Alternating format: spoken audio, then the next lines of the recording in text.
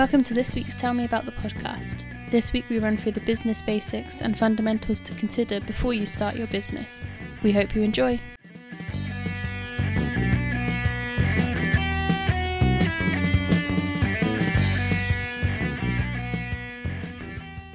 Hi Dad. Hey Beth, how you doing? Good, thank you.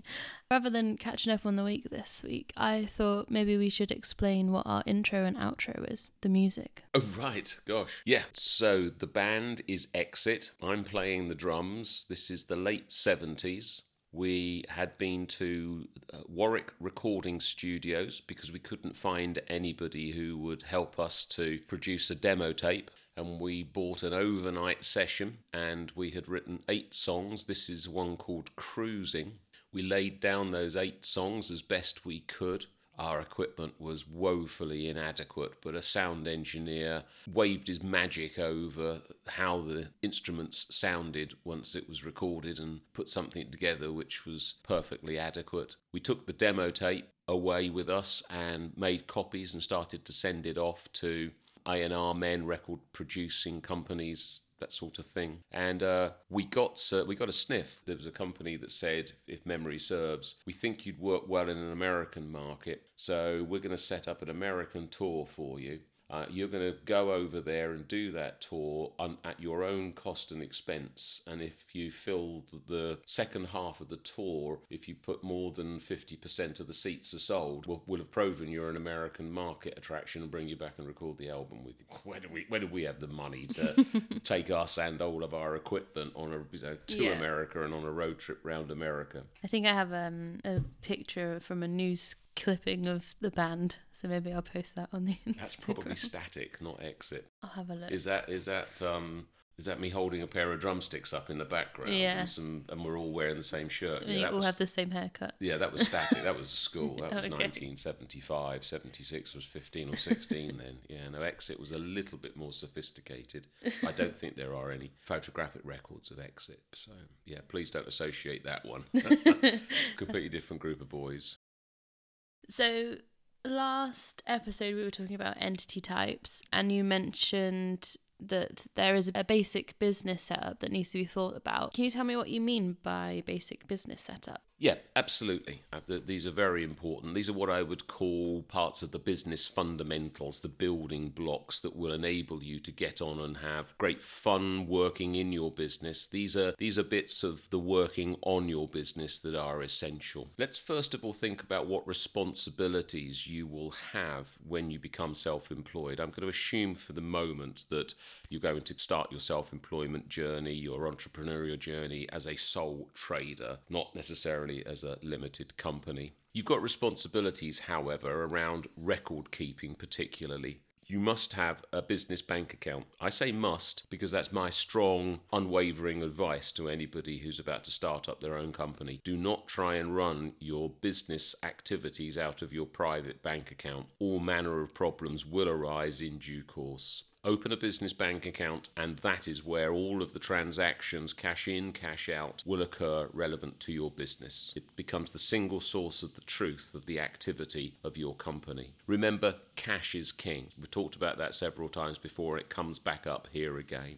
Every day you need to be in your business bank account, monitoring where you are, checking your balances, thinking about how you can bring forward money that's owed to you, managing those debtors, collecting that cash that is due to you as quickly as possible, and thinking about who you owe money to, your creditors, and working out when is the last acceptable time I can pay them. So you're stretching out what you pay, collecting quickly what is owed to you. Every day I want people to be thinking about those things so that cash is never the surprise problem. It may be a problem, but it shouldn't be a surprise. One should see cash problems coming, and to that end, that you should be projecting forward any way you choose to in the early days, but don't be surprised. Put in when your annual payments, your monthly payments, your quarterly payments are going to be due and how much they are. Put in when you expect to convert the invoices you've raised or the sales you've made into cash, and make sure that the timing of your receipts is broadly in line with the timing of your expenses, so there's always enough cash to cover those. And if you see there's a problem, do something about it,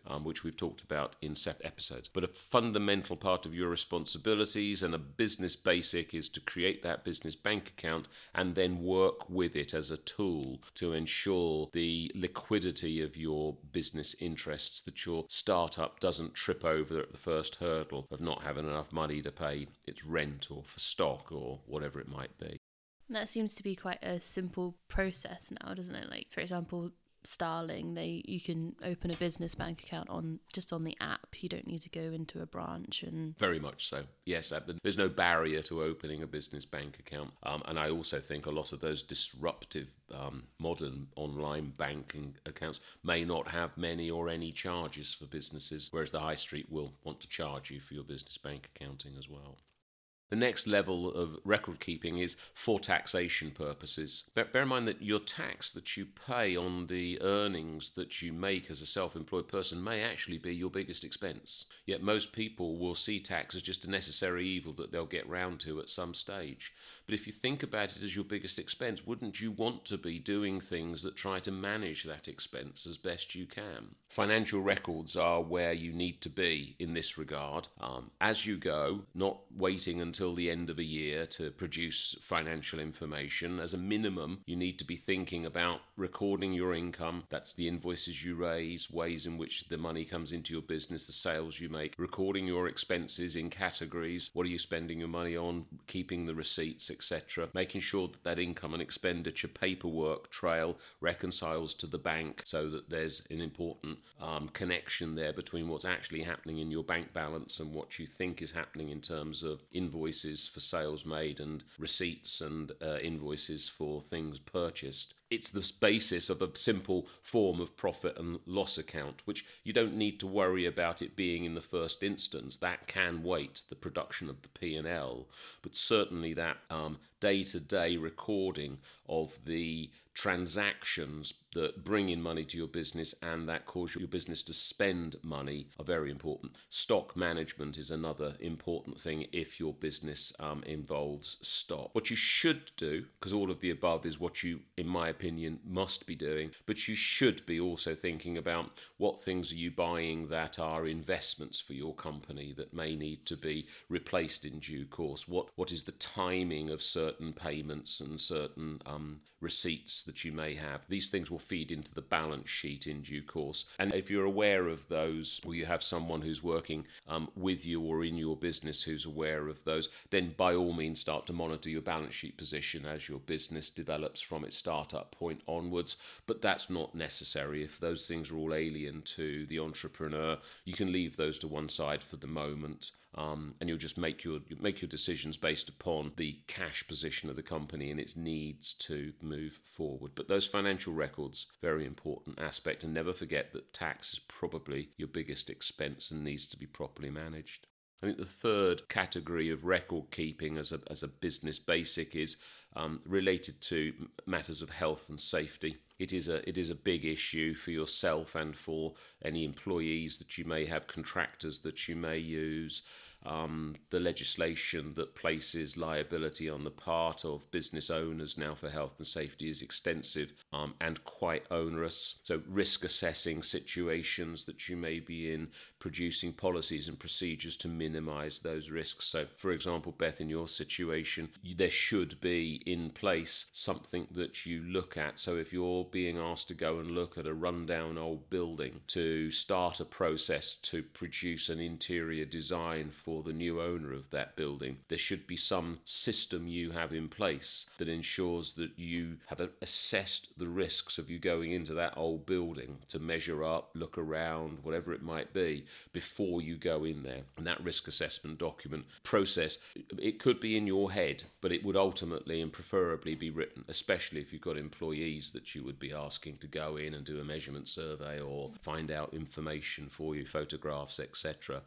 So health and safety is a very important, somewhat mundane and boring topic, but it fits into so many modern businesses and can't be ignored. Yeah, better to tick the boxes than to... Very much so, yes. It's a liability issue. Best way to avoid liability as an entrepreneur is to demonstrate demonstrate that you did everything reasonably possible to ensure that the risk for which you may be held liable was minimised or removed. So responsibilities is an important building block, a business basic, and under that the 3 record keeping rules of your bank account, information relating to your financial records, and then those health and safety issues. Insurances, this is an interesting part of the business basics, I think. Every company is going to require public liability. Even if you're trading on your own as something else, not as a limited company, you still require public liability insurance to be able to trade. So that's an insurance policy, not terribly expensive these days, but it's an insurance policy that makes sure that if you're outside that said old building and you lean out of a window and you knock a loose brick as you do and it falls and hits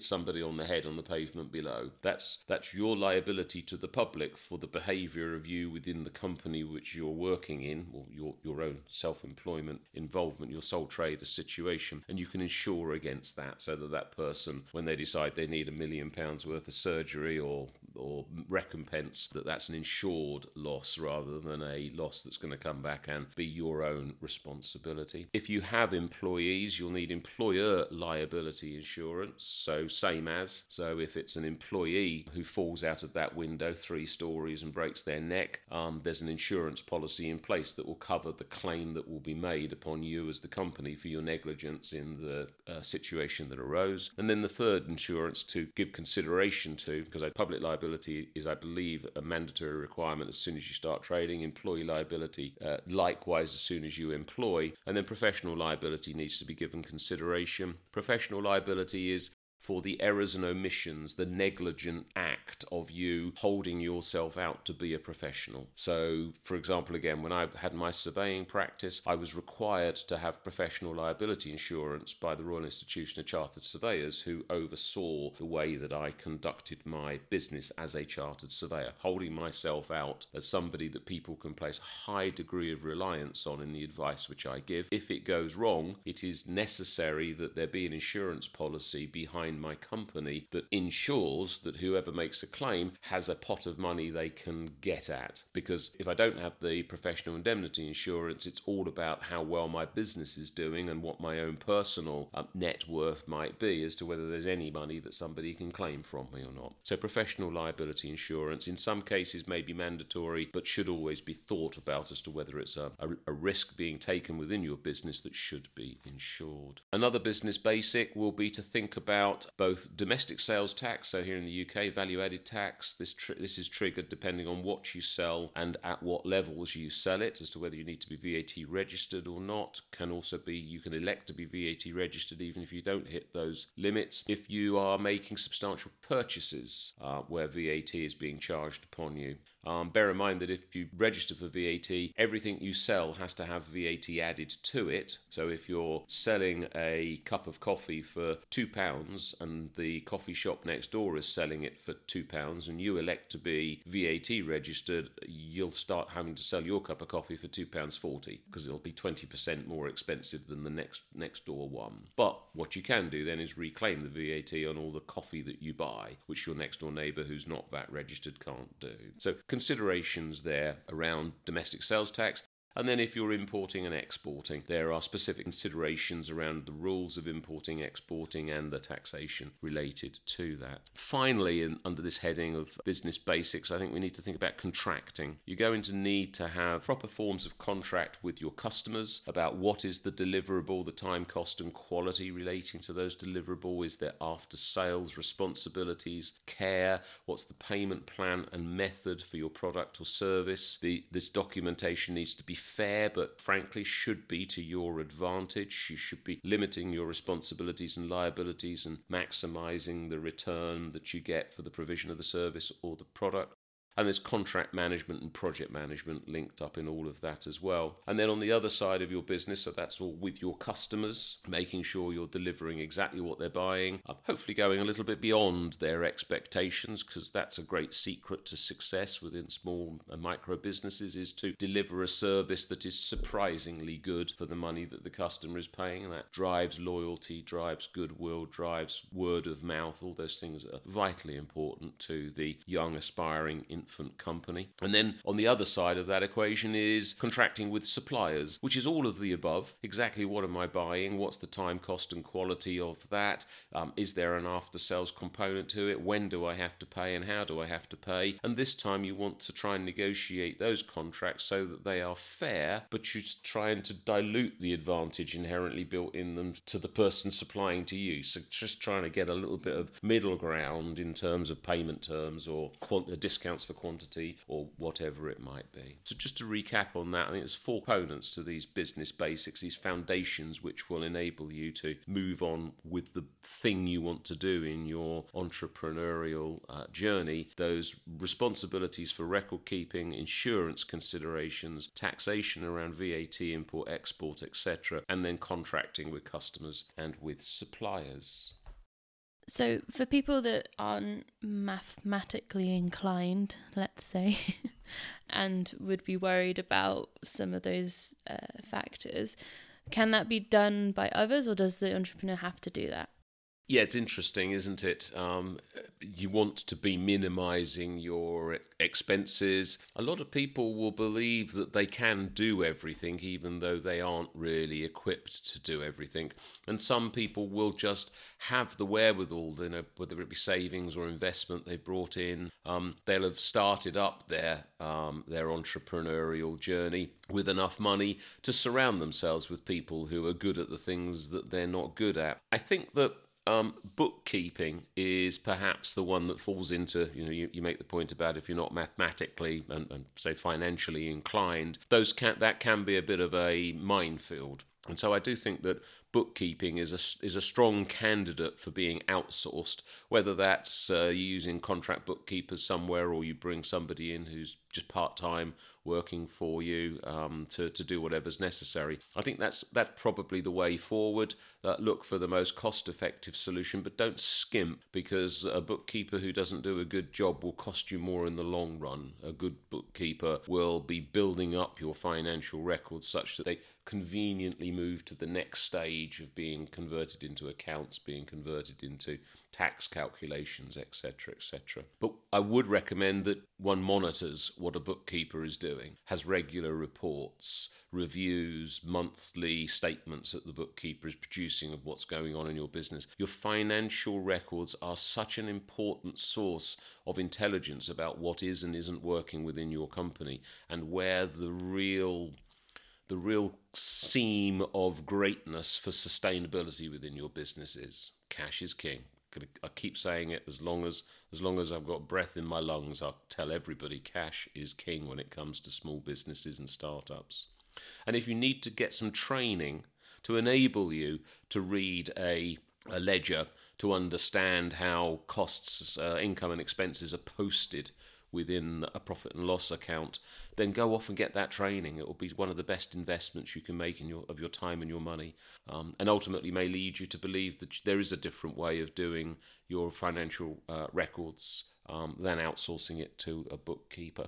I suppose we could also talk about, what else is you might find in terms of insurances and import and exporting. All those might be alien concepts to you, and you just want to get on and do what you are going to do in your entrepreneurial journey. There's agencies around. You can have an insurance agent who'll do all that for you. You can have an import export agent who'll do all that for you. And of course, on the contracting side, if you're not minded to put together the simple forms that can be done here, then you can always contract with a lawyer to get those documents written up for you. So I think, it's there is the opportunity to outsource all of the above, but I would encourage the entrepreneur to, at the point of the startup, try and do as much of it for themselves as they can, and certainly understand what is being done, because that is so vitally important, to monitor these building blocks, monitor these foundations, and allow them to grow and develop positively as the primary intent of the business grows and develops on top of those business foundations. And if you do a course in bookkeeping or whatever, you can expense that, can't you? Because it's for the... Correct. For the business. Yep, very important point. Yes, and we'll chat about expenses in another episode perhaps. Just one other point, Beth, just on this that I've neglected to mention, and that is that if you are a partnership, LLP or a limited company, all of the above, which I talked about in the context of a sole trader, all of the above still applies, but you will also then have responsibilities around what I would call member meetings. So a limited company will require to have an AGM. There may need to be board meetings to make certain types of decisions depending on how the shareholders agreement is structured. And on the matter of an LLP, there may need to be management meetings that are held and partnership meetings that are held. So there might be some statutory or contractual processes that the company has to go through, boxes it has to tick, and these should all be well known about, diarised, planned for and executed so that they're treated positively rather than becoming a negative within your business. But in the matter of partnerships, LLPs and limited companies, those types of things are just as important in the business basics, the business foundations, as all of the above. Okay, so I have another question from one of our listeners. So the question is, I currently successfully run a branch of a business, and I have been doing it for a few years and feel like I've learned a lot of skills in the business side and would be able to apply these to my own company. But at the moment, I'm not sure what that company will be. I don't know what service or the offer or product would be for the market. What did Paul do to discover the thing that he enjoyed / the gap in the market to make his own business? I think it's a great question. I wonder myself how many people do start their entrepreneurial journey by saying, I want to work for myself, but I'm not sure what to do, versus those who say, this is what I do and I'd like to do it for myself. Don't know the answer to that, but I think there probably are a lot of people out there, I very much hope there are, who aspire to fulfill their potential as an entrepreneur, working for themselves, who don't yet know what the magic dust is, if you will, the mousetrap that they're going to have as their business idea. So where do we find opportunities from? My own experience has been that the next big thing is very rare to be involved in.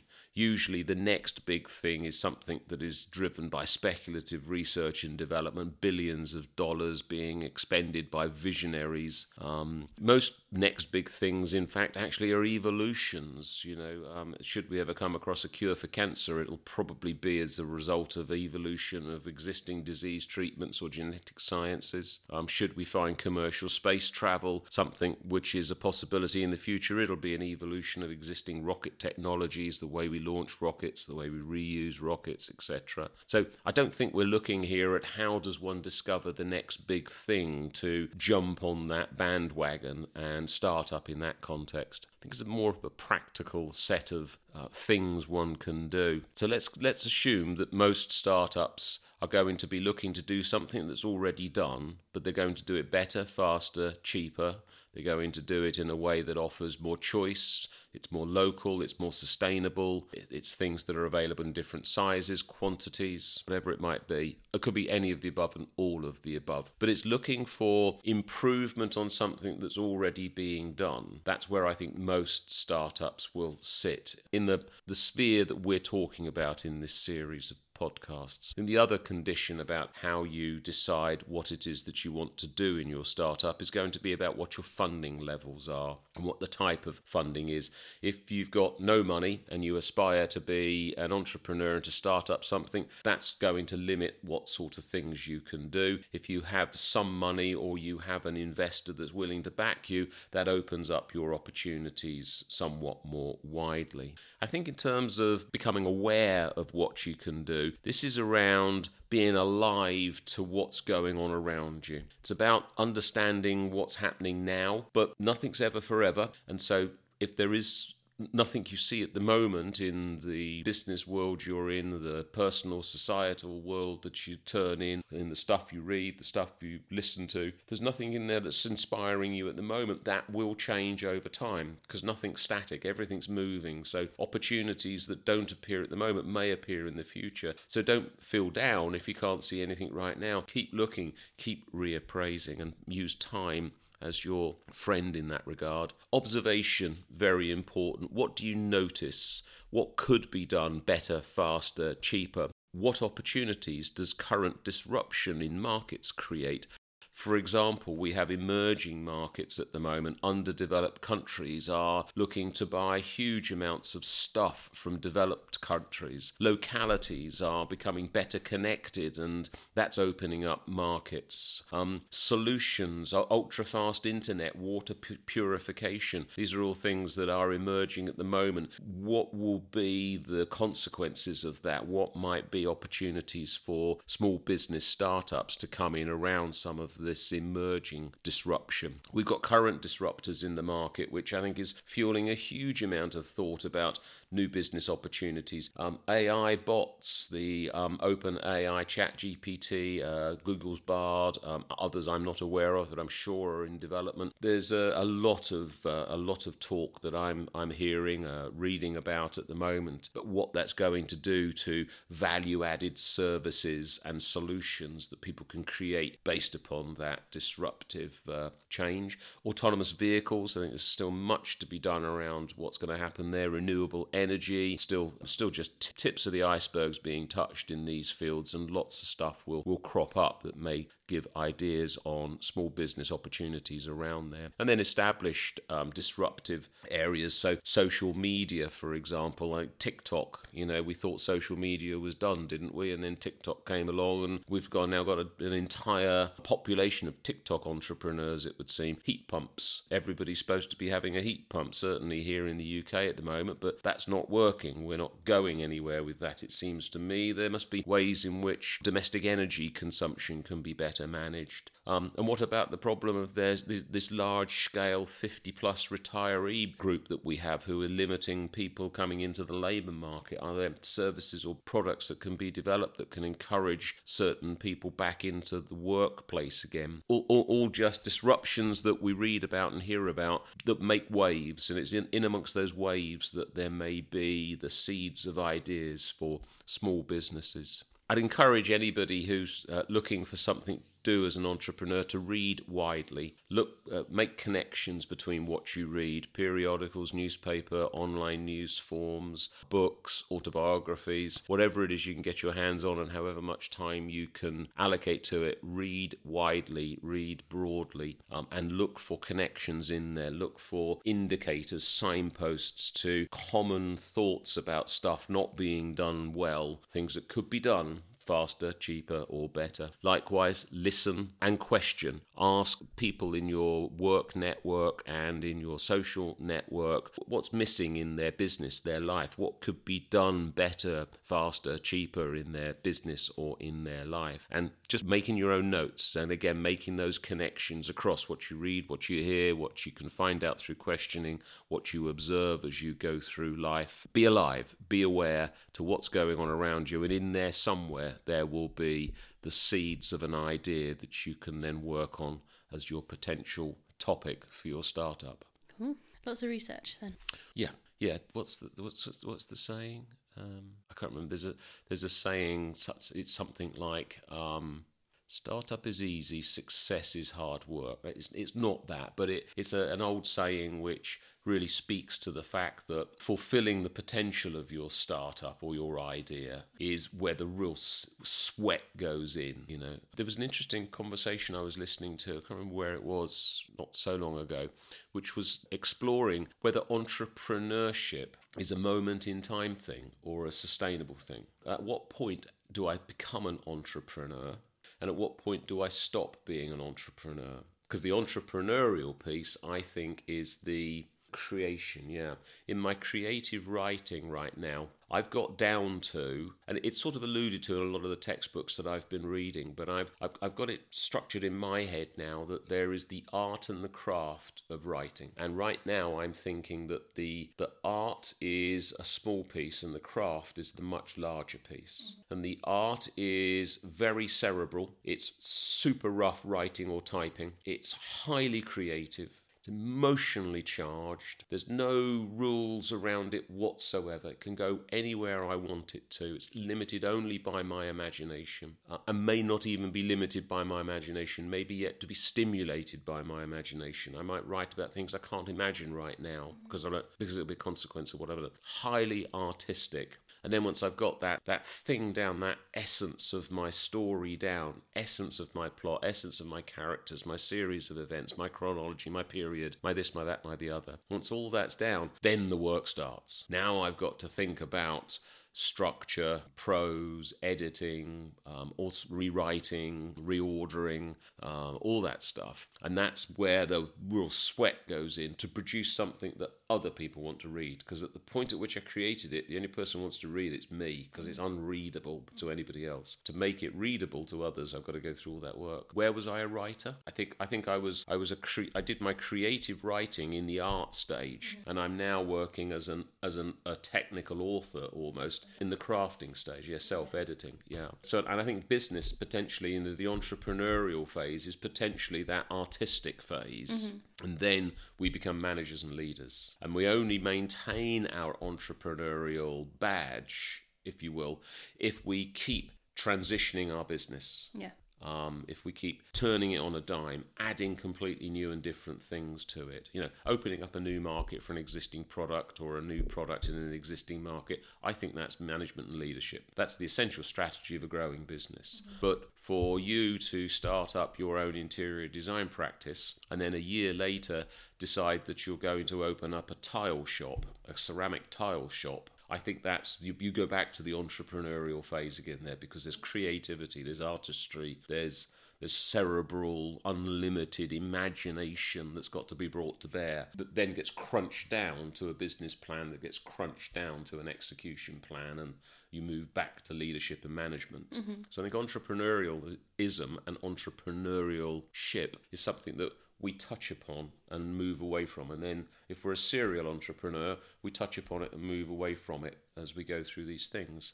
And most people may only be an entrepreneur once in their life, but good luck to them if that brings them everything they want from the idea of having started up their own business and made it successful.